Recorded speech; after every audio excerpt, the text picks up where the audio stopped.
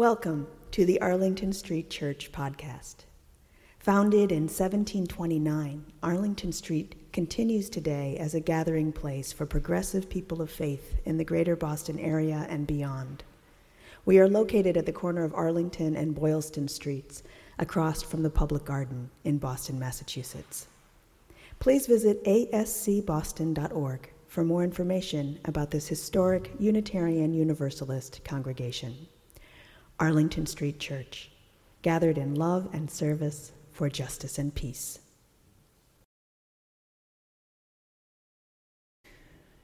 It was Unitarian minister and abolitionist Theodore Parker who first said, "The arc of the moral universe is long, but it bends toward justice."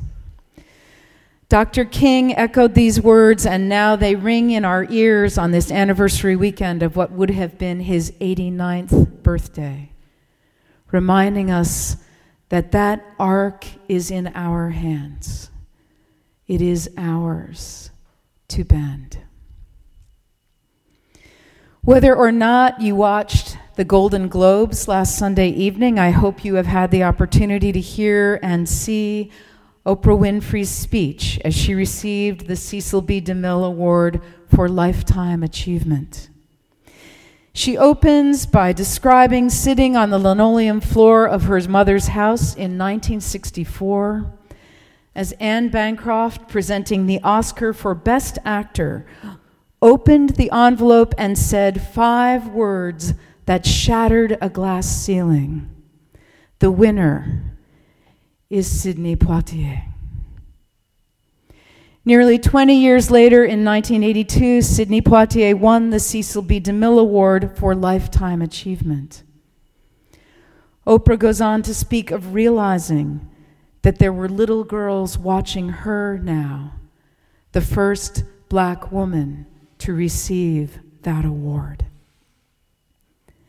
And then she goes on to thank the press for speaking truth to power, acknowledging that both the press and the truth are under siege in our country, and to thank all the women who have endured years of abuse and assault because they had children to feed and bills to pay and dreams to pursue. And of the men who have so egregiously abused their power, Oprah says, their time is up. Oprah concludes this prophetic speech, the one quality all of us seem to share is an ability to maintain hope for a brighter morning, even during our darkest nights. A new day is on the horizon. And when that day finally dawns, it will be because a lot of magnificent women and some pretty phenomenal men take us to the time when nobody ever has to say, "Me too," again. The arc of the moral universe is long, but it bends toward justice. That arc is in our hands. It is ours to bend. In November and December of 1967, the Canadian Broadcasting Corporation broadcast 5 talks by Dr. Martin Luther King Jr. His final talk was his Christmas Eve sermon, broadcast from Atlanta's Ebenezer Baptist Church. He opens decrying the fact that we have neither peace within nor peace without.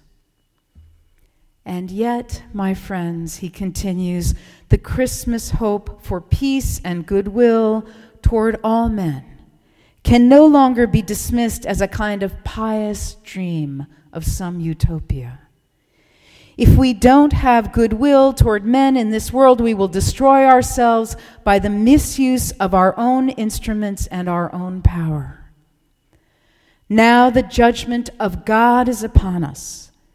And we must either learn to live together as brothers, or we are all going to perish together as fools. Dr. King closes by saying that in spite of deferred dreams and blasted hopes, we can't give up. I still have a dream, he says, that with this faith, we will be able to adjourn the councils of despair and bring new light into the dark chambers of pessimism. With this faith, we will be able to speed up the day when there will be peace on earth and goodwill toward men. It will be a glorious day. The morning stars will sing together, and the sons of God will shout for joy. Less than a month after her husband was assassinated, Coretta Scott King wrote the foreword to The Trumpet of Conscience, a collection of those 5 talks. Speaking in the language of those times, she concludes, "The killers of the dream could end his mortal existence with a single bullet, but not all the bullets in all the arsenals can effect his death. We will not have to search for him. Listen to him in the protest of the poor, black and white. Look for him in the places where social evils are nonviolently resisted by proud, brave people. Listen for him in the ever-increasing chorus of committed individuals. Remember him as a man who tried to be a drum major for justice, a drum major for peace, a drum major for righteousness. Remember him as a man who refused to lose faith in the ultimate redemption of humankind." It is that final sentence that I carry in my heart, the answer to the question, what would Dr. King do? Across these 50 years, he exhorts us to answer the call of love, to keep faith in humankind, and to bend that arc of the moral universe toward justice. Faith is not passive. Faith is active. We engage it, ignite it, and fuel it into a great conflagration at the intersection of our beliefs and how we live our lives. Patrick Henry was an 18th century founding father, an American attorney, twice elected to be governor of Virginia, best known for "Give me liberty or give me death." That's actually the closing line of a fiery speech to his fellow Virginians, exhorting them to choose independence from Great Britain. Here's my favorite passage. "They tell us, sirs, that we are weak, unable to cope with so formidable an adversary. But when shall we be stronger? Shall we gather strength by irresolution and inaction? Shall we acquire the means of effectual resistance by lying on our backs and hugging the delusive phantom of hope until our enemies have bound us hand and foot? We are not weak if we make a proper use of those means which the God of nature hath placed in our power. 3 million people armed in the holy cause of liberty, and in such a country as that which we possess, are invincible by any force which our enemy can send against us." We may or may not be faced with the obvious or imminent choice of liberty or death.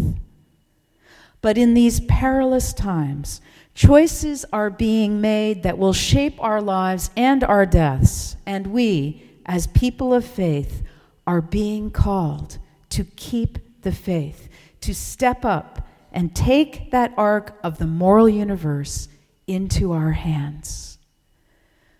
Political theorist Hannah Arendt wrote, "The sad truth is that most evil is done by people who never make up their mind to be good or evil." It's a cautionary tale. We are called to choose goodness over evil. We are called to a faith fueled by moral courage. Moral courage is doing the right thing. It asks the hard questions about our highest ideals, and it calls us to rise above apathy, complacency, and cynicism. Sometimes it will ask us to put our safety, security, and reputation on the line. But let's not talk about grand flourishes. Let's talk about the way we live our lives every day. I think of the righteous Gentile Irena Gutauer, a teenager who at the start of World War II was separated from her family. She worked as a waitress and then a housekeeper, hiding Jewish people in her Nazi boss's house and smuggling others from a nearby work camp into the forest. Irena Gutauer said, "You must understand that I did not become a resistance fighter, a smuggler of Jews, a defier of the SS and the Nazis all at once. One's first steps are always small. I began by hiding food under a fence." That ark is in our hands. It is ours to bend. One of the stories I carry is from 2015, when the Girl Scouts of Western Washington received an anonymous gift of $100,000. They were ecstatic. That's nearly a quarter of the council's annual fundraising goal, and the opportunity for 500 girls to get out of the city and go to camp. It was the spring that Caitlyn Jenner was transitioning, and that transformation was dominating the news. Shortly after the gift came into the Scouts, a note arrived from the donor. It said, "Please guarantee that our gift will not be used to support transgender girls. If you can't, please return the money." You and I both know there were a lot of perfectly ethical ways to respond to that. Megan Furland, the Girl Scout CEO, could have earmarked $100,000 for cisgender girls and set aside donations from other sources for trans girls. She could have gone one better and generated some consciousness-raising publicity about gender identity and called it a day. She returned the money. Asked why she did it, she answered simply, "Girl Scouts is for every girl." She stood on a long history of unconditional inclusivity, while the Boy Scouts had not fully banished racial segregation until 1974. Did not welcome gay boys until 2013, and in 2015 were still debating allowing gay men to serve as leaders. The Girl Scouts, since their founding in 1912, had inclusivity in their DNA. All girls had always been welcome. Megan Furland returned the money. That's moral courage. She returned the money with perfect faith, and she was richly rewarded, turning to Indiegogo.com as a source of both crowdfunding and an opportunity to affirm the worth and dignity of every girl. Megan Furland and her staff watched new gifts pour in, and the tally rose to just north of $250,000.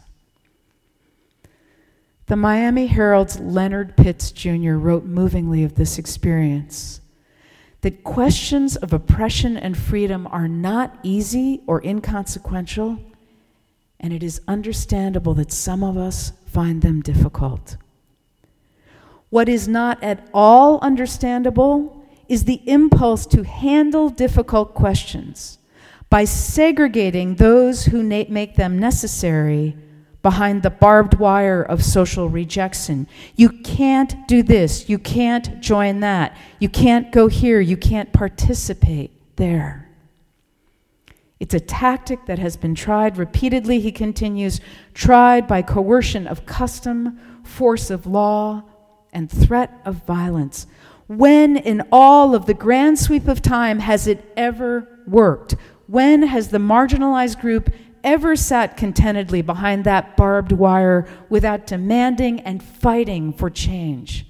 When have the people who have imprisoned them there ever been vindicated by history? Leonard Pitts answers his own question. Never. Never. The trend of humanity is always toward more freedom and more inclusivity for more people. In rejecting what amounted to be a $100,000 bribe, Megan Ferland implicitly recognized this. If the path she chose was more uncertain financially and more difficult socially, it was also gutsy and heartening, a powerful defense of essential human dignity. Beloved spiritual companions, what would Dr. King do? Let us remember him as a man who refused to lose faith in the ultimate redemption of humankind. Faith is active. May we engage it, ignite it, and fuel it into a great conflagration at the intersection of our beliefs and how we live our lives. We are called to choose goodness over evil. We are called to a faith fueled by moral courage. The arc of the moral universe is long, but it bends toward justice. The arc is in our hands. It is ours now to bend. Time is up. Amen. Thank you for listening to this week's podcast. We would love to hear from you via email at office@ascboston.org or through our Facebook page. If you would like to support the good work of Arlington Street Church, please consider a contribution by check in the mail or through our website, ascboston.org.